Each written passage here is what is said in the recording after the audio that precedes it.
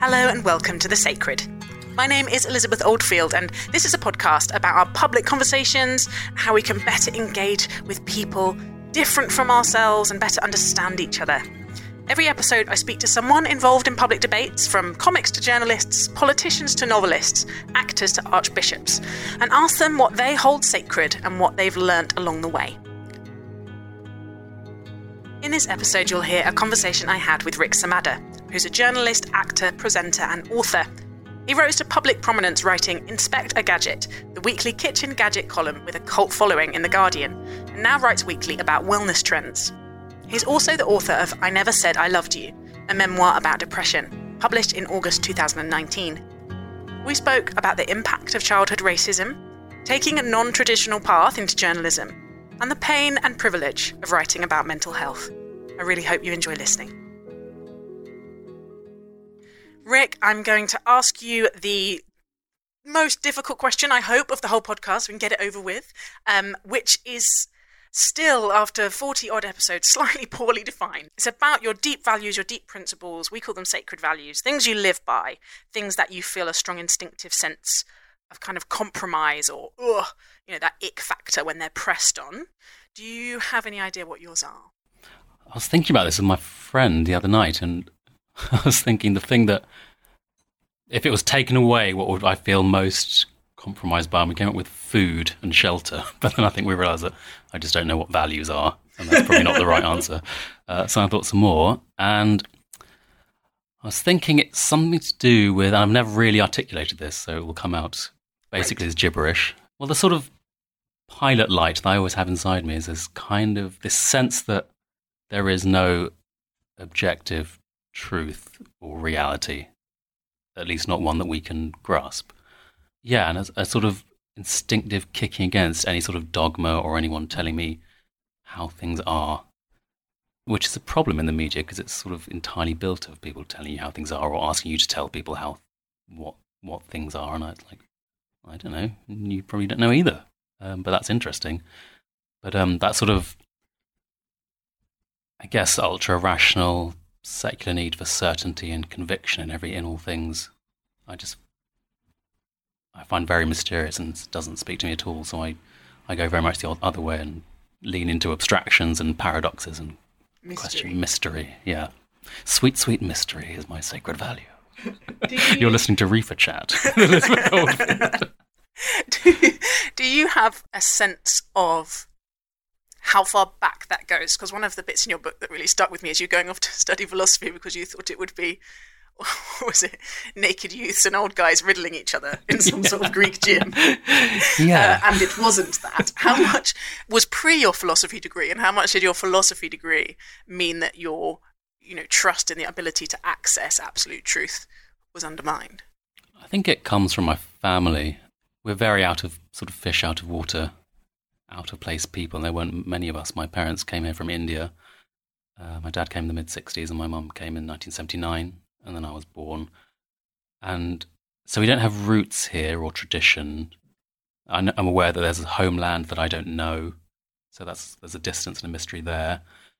And then the ways of this land are mysterious to me. If you're not bought, what am I trying to say? I guess my mother is a very eccentric person, and everything she does is made up in her own way, whether it's cooking or relating to people or just the way she crosses the street. It's like I've never seen anyone do things that way before. And so I sort of grew up with that sense of seeing someone making things up every day for the first time, as if she didn't know what anything was.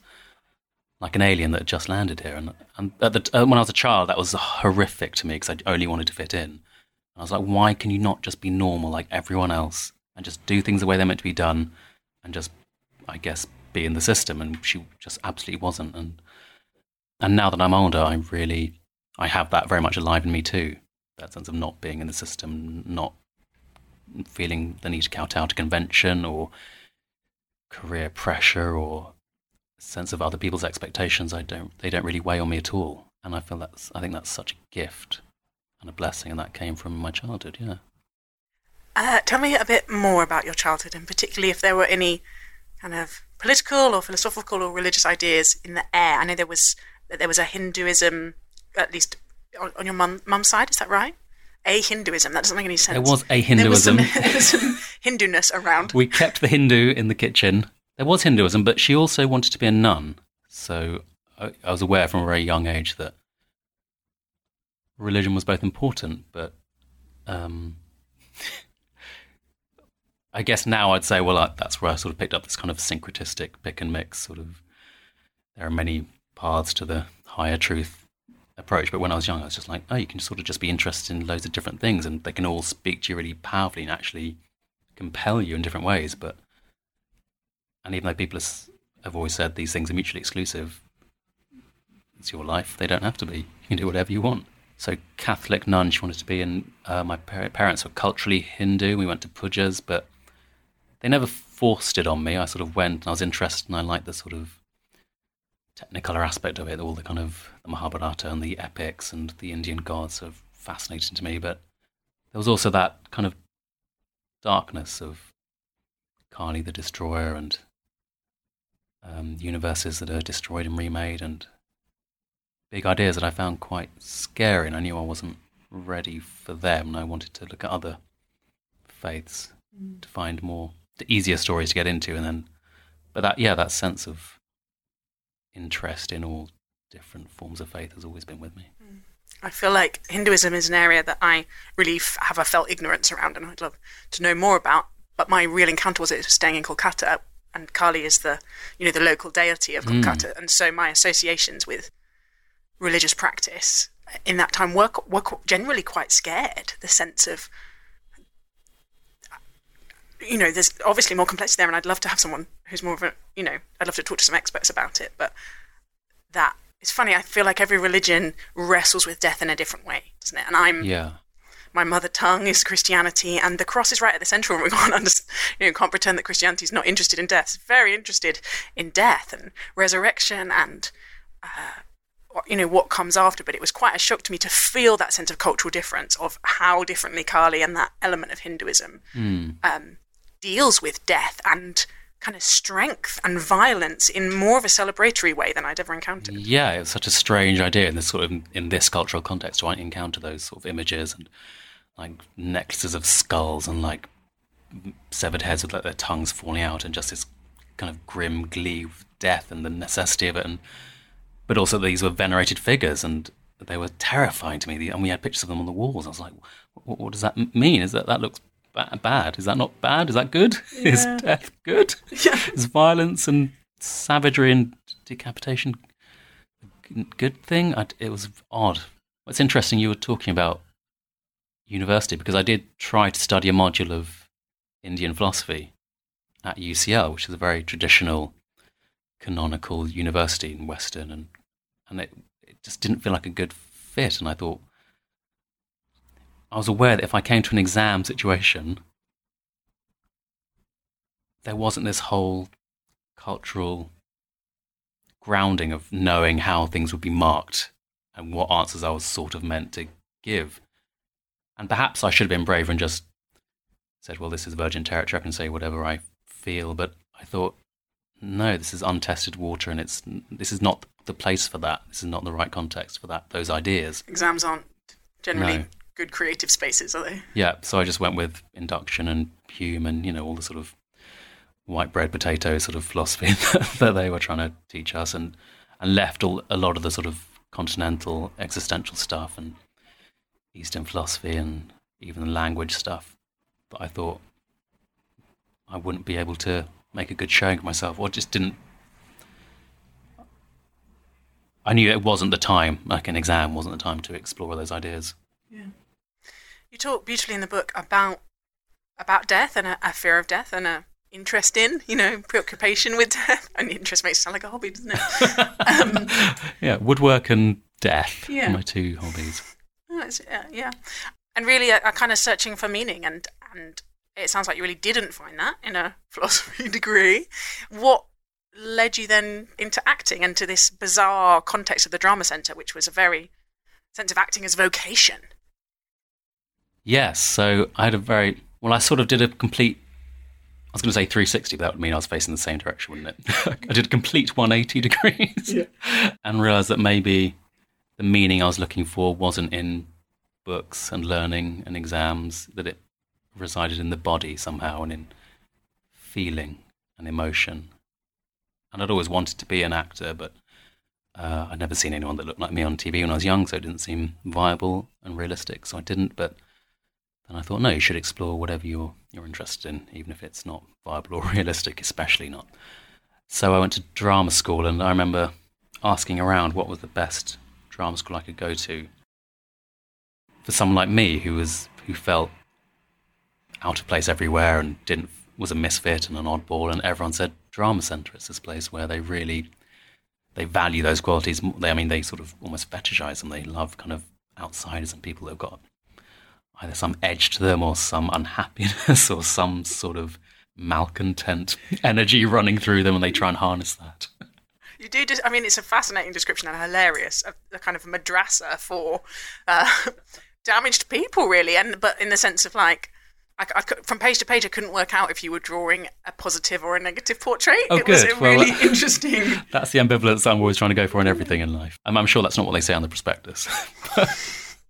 Madrasa for damaged people. Yeah, but there was a sense. Pay up your fees. That will be £15,000. Certainly in the olden days of the school, there was a sense, though, that those rawness and unpolished bits of most actors are very charming and they're sort of smooth and fluid and articulate, and this wasn't that place. This was a place that took people that didn't fit into society, and people that, a guy that when I was there was a guy who was on heroin, so we had to hold him up during our rehearsals, and there was people that end up in prison afterwards or had been to prison before, and then me there still looking for the Greek gymnasium with the youth and the old people riddling each other. It's a really strange and age diverse, culturally diverse place, and there was a real valuing of those kind of unpolished, raw personalities, and the idea that they might have access to a kind of authenticity and truth, which is sort of everything in acting. And they were known for producing a certain type of actor who was not always the easiest to work with, but was often quite self-destructive, but was often also capable of incredibly moving, unique performances that couldn't have come from anywhere else. This beautiful section where you're talking about them basically saying, think of the most traumatic thing that's happened to you and like go into that pain. And you say something about, I won't quote you your exact words, but something about an almost messianic role, to feel in order to help other people feel, and to almost cannibalize pain as a kind of therapeutic act for wider society, which has really stuck with me in terms of what the role of artists in general are. And as you've been writing this book about your journey with mental health, how much is that part of what you've been doing, and do you think that is a good thing for people to aspire to now, or is there something problematic in it? I'm sure there is something problematic in it, as there is something problematic in everything. But for me, and that's really all I can speak to, finding something to do with pain has been incredibly meaningful to me as a way of finding peace with myself and my past, and as a way of connecting to other people. I think those are all, those are the only things you can really try for, I think, or they're what feel adjacent to me in terms of what I want. They're the things that I try and aim for, yeah. But, particularly with acting, but yeah, you're right, with all art. But particularly with acting, there's a sense that acting is entertainment, particularly in our culture, and they're sort of these glamorous figures that we look at, sort of figures of envy, and they're really good looking. We like to look at them and we like to be in their company in whatever way that is. And actually that's not what acting is. Acting is a sort of playing out of our collective dream and trying to angle towards what the stories we like to tell in our particular moment, what they mean and what they're about. And acting is an incredibly valuable and dangerous profession. And it's become quite sanitized and bowdlerized and sort of just a system of PR and advertising. But, at its heart, it's the embodiment of the human story. And that's incredibly vital and thrilling to me.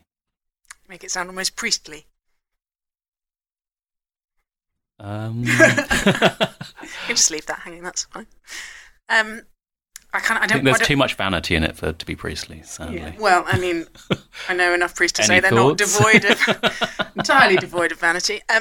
I don't want to miss a big step in the story, but what I'm going to do is jump ahead and then circle back around this thread of what role different types of people play in public conversations, because one of the reasons I got interested in this theme started right back when I was studying English and history, and looking at the way theatre in particular sits in its cultural context and the way the arts and the media in particular frame the world for us and tell us the story of ourselves and, who we are and what we should be. And I'm going to reference at least one incredibly lowbrow thing, which is I've been watching The Bold Type on Amazon, which is basically set in Cosmopolitan magazine. And it's just like 3 ballsy millennial feminists, taking over the city. I mean, it is trash. But when I'm so tired from work, it's exactly what I need. But they're right in that moment of confessional journalists writing about their experience. And there's always this tension between how much it's actually healthy for them and how much it's just the machine taking their lived experience and kind of offering up to the god of the algorithm, and how much where it might be psychologically helpful for the readers to hear experiences that other people have had and make them feel less alone, what it does to the writers. And there's a line, I'm skipping ahead, but I'll come back, about you working at The Guardian and when you first put in columns up and you said something like you and other writers feeling like you were basically clay pigeons and, shot out into the universe to be shot down. And that was part of what you were doing. Almost the negative comments underneath were part of it. Where are you on that now, and how for those who it is part of their calling to play that role in public conversations can do it in ways that are kind of healthy and humane? So for people that want to write about... Yeah. Like, does it have to be, like, is there almost a kind of self-sacrificial... Is there an offering of yourself? Is that why it feels vocational, because there's so much sacrifice? Or can it be done in ways that have... And is that okay? Or do there need to be healthier boundaries, and how much is about the writer's agency versus, who's got the power? No, it's something I struggle with. It's completely unresolved for me. It's sort of, I work with my life and my experiences and my very subjective and unqualified experience on all manner of things, and offering yourself up perpetually and sort of systematizing yourself is a really strange position.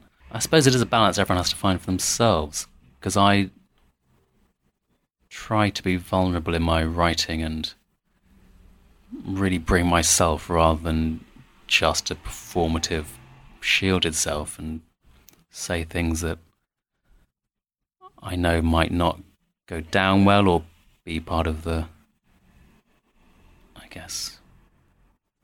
received opinion or things that we like to see reflected back at us, ways of thinking like that. But it does cost, yeah.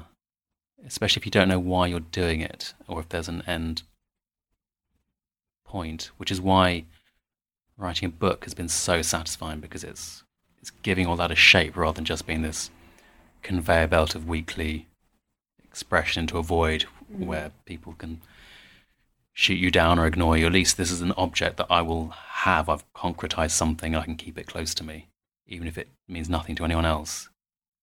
It's like that pain in a lot of cases, or just that spirit has been molded and shaped. And so that's meaningful to me in a book. But yeah, in terms of journalism, I don't know if it is worth it, to be honest. It's a very laudable and valuable thing, but it's the price, for me, the price of it is so high, just the kind of personal comments. And I've been spared a lot. People are really, really incredibly nice to me almost all the time. But I know, particularly women, or they're Asian, or just people of colour that write, just have a horrendous time. And I just think, is it worth it to put your head above the parapet? I think for me, I don't know how it would be for them. Just that I've seen sort of some of their timelines and their mentions. It's just, yeah, I don't know what to tell them. I think I really don't have an answer to that. Yeah. I'm going to come back to writing about mental health specifically and how that all connects with that. But first, I'd love you to talk about how you got into journalism, because it was not by the traditional route, which, I'm not sure there is one anymore, but we certainly used to think people might go to Oxbridge and then, start as a junior on the Times or something. You were acting for a long time and then wanting to act and not acting, and then randomly started temping at The Guardian. What happened next? Well, I did temping for a little while, and then I wasn't very good at that, and then I got demoted from the bottom rung to counting chairs. I'm not sure why. I was just told to count the chairs in the building every hour for more than a week. So I'd just walk around the building with a blueprint, like I was casing the joint for a robbery, and I'd mark down who was sitting in their chairs and which chairs were empty, and it became a sort of game. People would sort of run back to their desks when they saw me coming, and as if I was taking a register, and they'd ask me, what are you doing? And I was like, well, I don't know. This is just the Kafkaesque nightmare that is my life. But then it would only take me a few minutes to do this round, and then I'd have to sit in the windowless cubicle for 50 minutes until the next hour rolled around. I guess it was an occupancy survey to see what the dynamic of the building was, how much desk they need. But I started going a bit mad, because after sort of 3 or 4 days of just this endless repetitive task, I didn't know what it was for, and had a sort of layer of absurdity to it. So I sent an email to the entire Guardian saying, a lot of you don't know, a lot of you have asked what I'm doing, and the fact is I don't know. I assume you're all going to lose your jobs. Which was not an appropriate use of the communications channel, I was later told. And they said, well, as long as it doesn't get out of the building, let's just try and draw a line under this. It was a kind of humorous, satirical, like classically Rhik email by the sound of it. Yes, let's call it that. That sounds much more... Yeah, that sounds better than I was just unravelling at the seams. Yeah, but it got printed in private eye. So I really thought, well, I've just screwed my only means of income now, due to this imp of the perverse, sort of self-sabotaging need to just do the thing I'm not meant to. I thought, oh, this is really bad.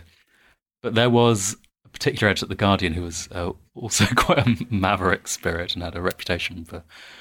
He liked to commission people that couldn't write and had no business being in journalism, and sort of try and make them journalists. So he sort of took me under his wing and said, have you ever written? And I thought, well, I've written emails, you've seen that. I've written that email that got in private eye, so practically published anyway. Yeah, so I'm a published author, as you can see. But I hadn't really written before. And he started giving me little jobs. I think it was sort of a kind of a situationist prank on his behalf.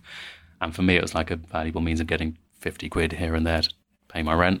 And then he actually liked what I was writing, and I discovered I liked something in the act of writing, even though the abuse could get was sort of soul-destroying. There was something about the creation itself that was a new type of expression, and it spoke to me. And yeah, so I kept doing it. I'm still doing it, but I don't think of myself as a journalist, and I think I have no business being in any sort of professional job at all. Why not? I don't really feel like a person. I don't feel... Why not? Well, there's a depressing answer and maybe a sort of more mysterious answer. Let's have both. Okay, well, the depressing answer is I learned from a very young age that I was never going to be the smartest or best looking or most valid person in any room, and that I was always going to be inferior to everyone in any room that I was in, and that if people really thought about it, a lot of people wouldn't want me in the room, and that's something that stays with you and you internalize. So that sense of illegitimacy, I suppose, has never left me, and I guess I found a quasi-inspirational way around that by rejecting the terms of that sort of that identity altogether, and feeling like I don't want to be defined by a job, and I don't want to tell people what to do. I didn't want to be free to be a sort of amorphous floating consciousness. But I also have to pay my... Yeah, that's such a philosophy graduate answer. I do want to stay with that, although it's painful, so thank you for being vulnerable about it. But the thing you didn't mention in childhood is about race and the experience of racism as a child, and one of the most striking sections is about you trying to sandpaper off your skin because of connected to wider self-harm and a very dark period in your childhood. But we've had various people, I've interviewed various people for this about being non-white and the effect of that, and it was one of the most striking bits of writing I've ever read on it. As you wrote about it for the book, did it become clearer to you the effect that childhood racism has had on you, or did you already know? No, I already knew. I mean, yeah, the racism that I experienced when I was young was, at one end of the spectrum, there was attacks and physical incidents and a lot of verbal abuse. But there was also just this atmospheric racism, which was just the culture and knowing that people didn't want you here. And I was... Yeah, people would tell me to go home, and I didn't know where home was, and that's a very sort of that throws you into all sorts of existential confusion as a developing psyche.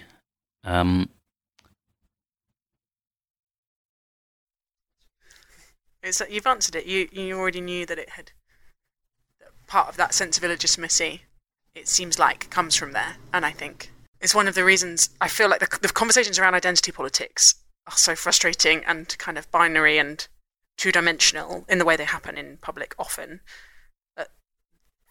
What reading your book and various other conversations about these kind of identity questions have done for me is just helped surface how we can't get away from identity and the idea that if we just all stop talking about the ways that we're different, then it would be fine because we're all the same.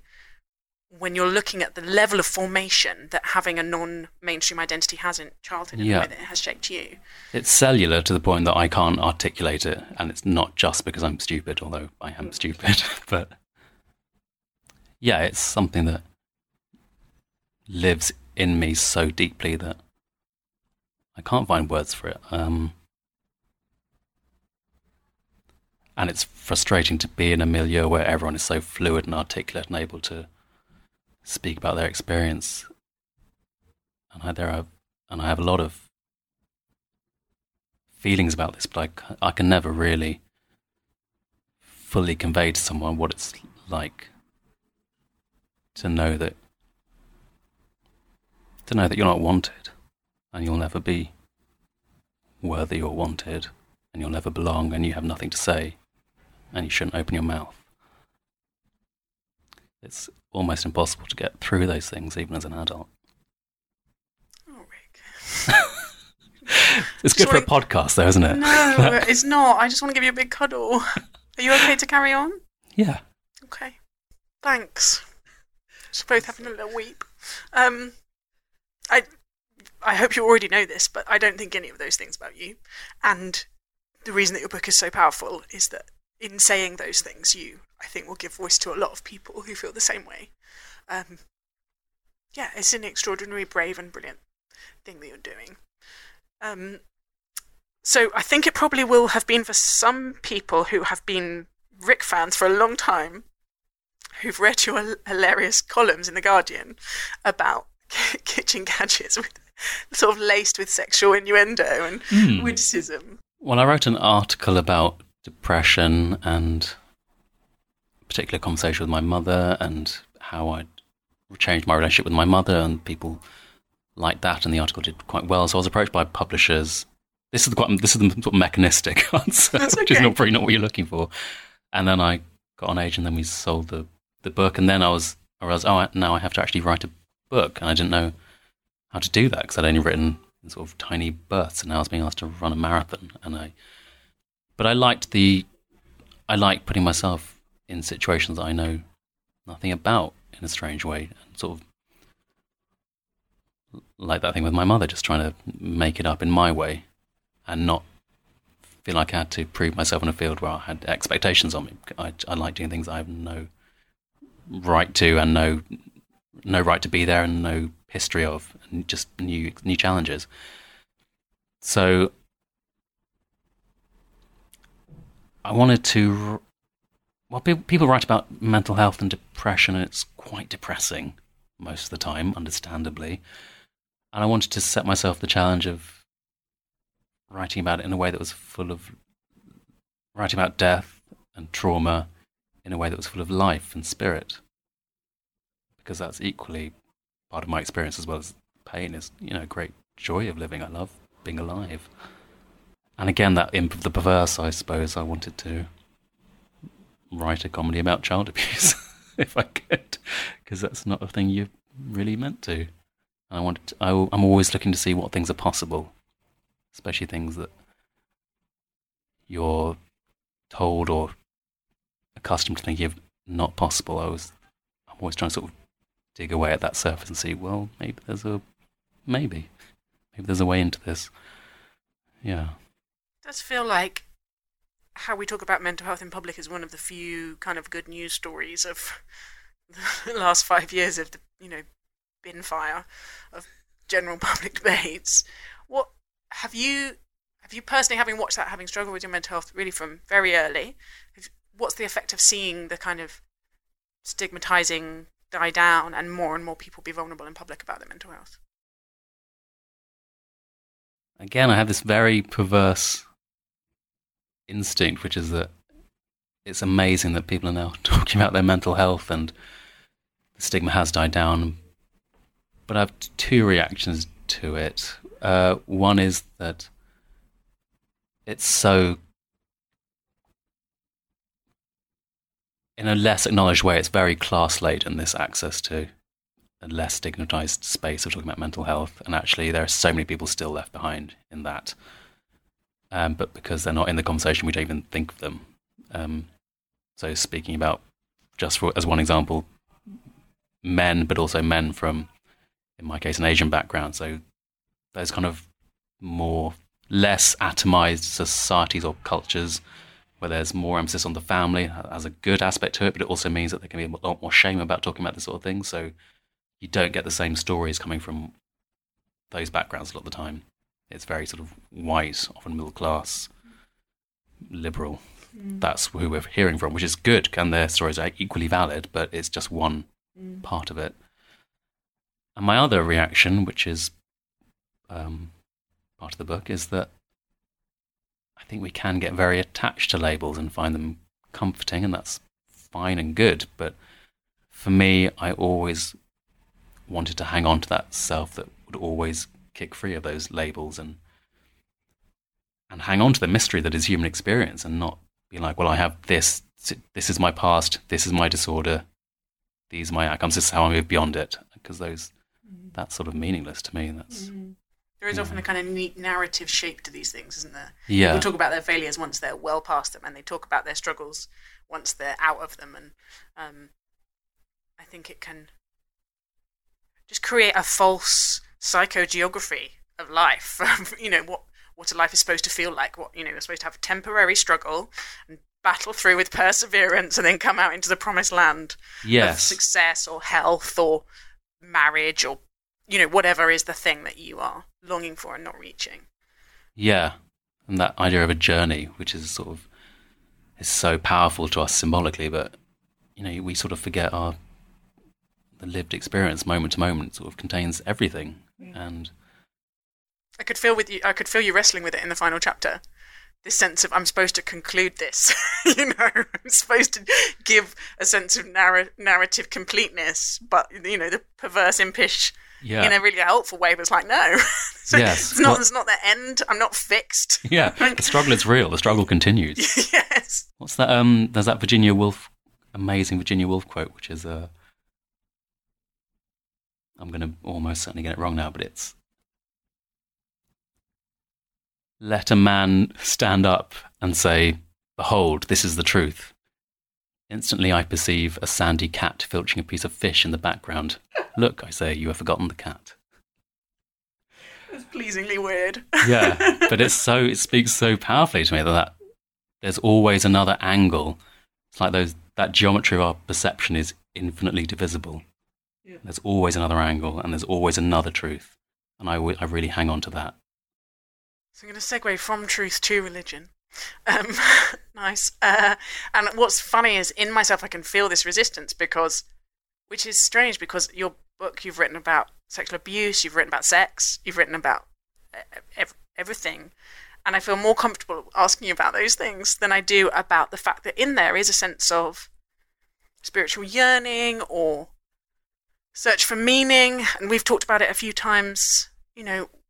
Why is it so hard to talk about? Why does it feel like you need to have kind of secret conversations up on the side where you're like, actually, I'm intrigued by the possibility of God, or is it possible to just walk into a Quaker meeting or whatever it is? Why is the human instinct towards kind of existential questions so often suppressed? What's more embarrassing to talk about, God or sex, do you think? Sorry, I derailed your question. I think sex is now much easier to talk about. There's a theologian called Luke Bretherton who has, in his book recently, talked about, religion's all right now as long as it's behind closed doors between consenting adults, but bring it into the street and you'll be looked at like a flasher. That real sense of like that becomes what is subversive and shocking. And doesn't reflect the reality of so many people's lives, which is that faith is crucial to so many people, but we're taught not to wear it. And not working in the field I try to flirt with it and sort of suggest it, but it's it's not something you're meant to wear overtly because it will turn people off or they'll think it doesn't belong there. And so what was the question? Why is it hard, Rhik? Why is it hard to talk about God? Fix the problem for me. Why is it hard to talk about God or big abstract existential? I think God is the centre of it, but around it, even prayer, or we're getting more comfortable with ritual now. It feels like ritual's got somehow transitioned over into the cool, like, safe box where mindfulness sits. Meditation. It does feel like there's like faith adjacent things that we're comfortable with, but actual belief or actual sincere practice that isn't just part of a general kind of wellness self-improvement program is suspicious. And I think because it's dangerous, because there isn't that safety valve of rationality or explaining something away and saying, well, it's meaningful, but that's probably because it reduces cortisol, or it's good, we're meant to as a species be in each other's company. There is no rational ground for God. So where does it have it's like we have these chemical receptors in our culture which are only open to certain sort of shapes of pollen, and so some of the flowers can get in, but not all of them. I don't know. It's just a very risky and scary but fundamental. It's like a fire we can't look directly into. So we sort of just enjoy the light it gives off and the heat, but that's not the fire.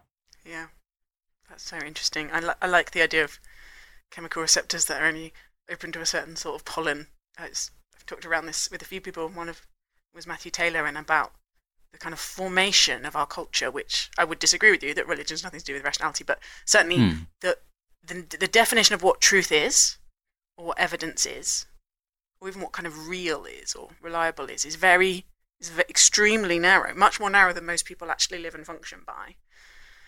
But what faith, what religious practice and belief can do, I think, is form your cognition in a certain kind of way. And if you've not been formed that way, it is literally like someone's talking nonsense to you and it sort of bounces off. Yeah. But this is their house, and if they want you to take your shoes off, you have to take your shoes off. Who's they? That sounds so terrifying and Orwellian. Well, I guess, people with brains formed differently. I guess the culture, the stories we tell, our entertainment, our media, the narratives that we feel like we are meant to slot ourselves into. Yeah. You have reinvigorated me to tell different, better stories, to shape the culture differently. I am going to ask you one final question, which is, in your experience as a journalist and as a writer and as an actor, what works when you encounter someone different from you or who disagrees with you, and rather than just sort of giving up on them or whacking them, what helps build understanding or even just keep a conversation going across difference? Whacking them's good. I think get in there early, because all connection is doomed to disappointment.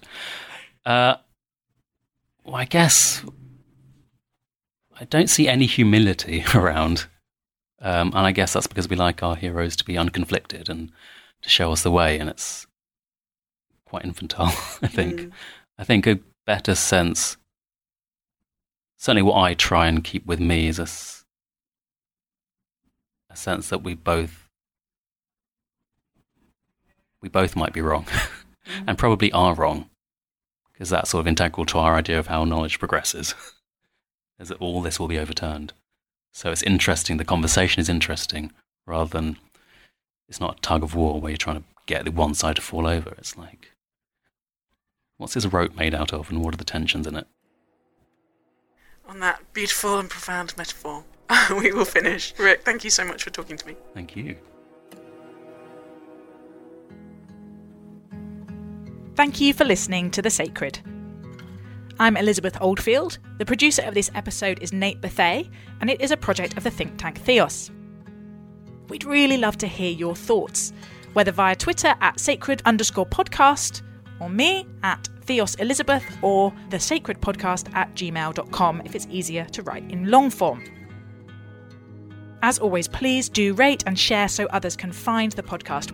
We're also now available on Spotify, so it's even easier to take The Sacred with you wherever you go.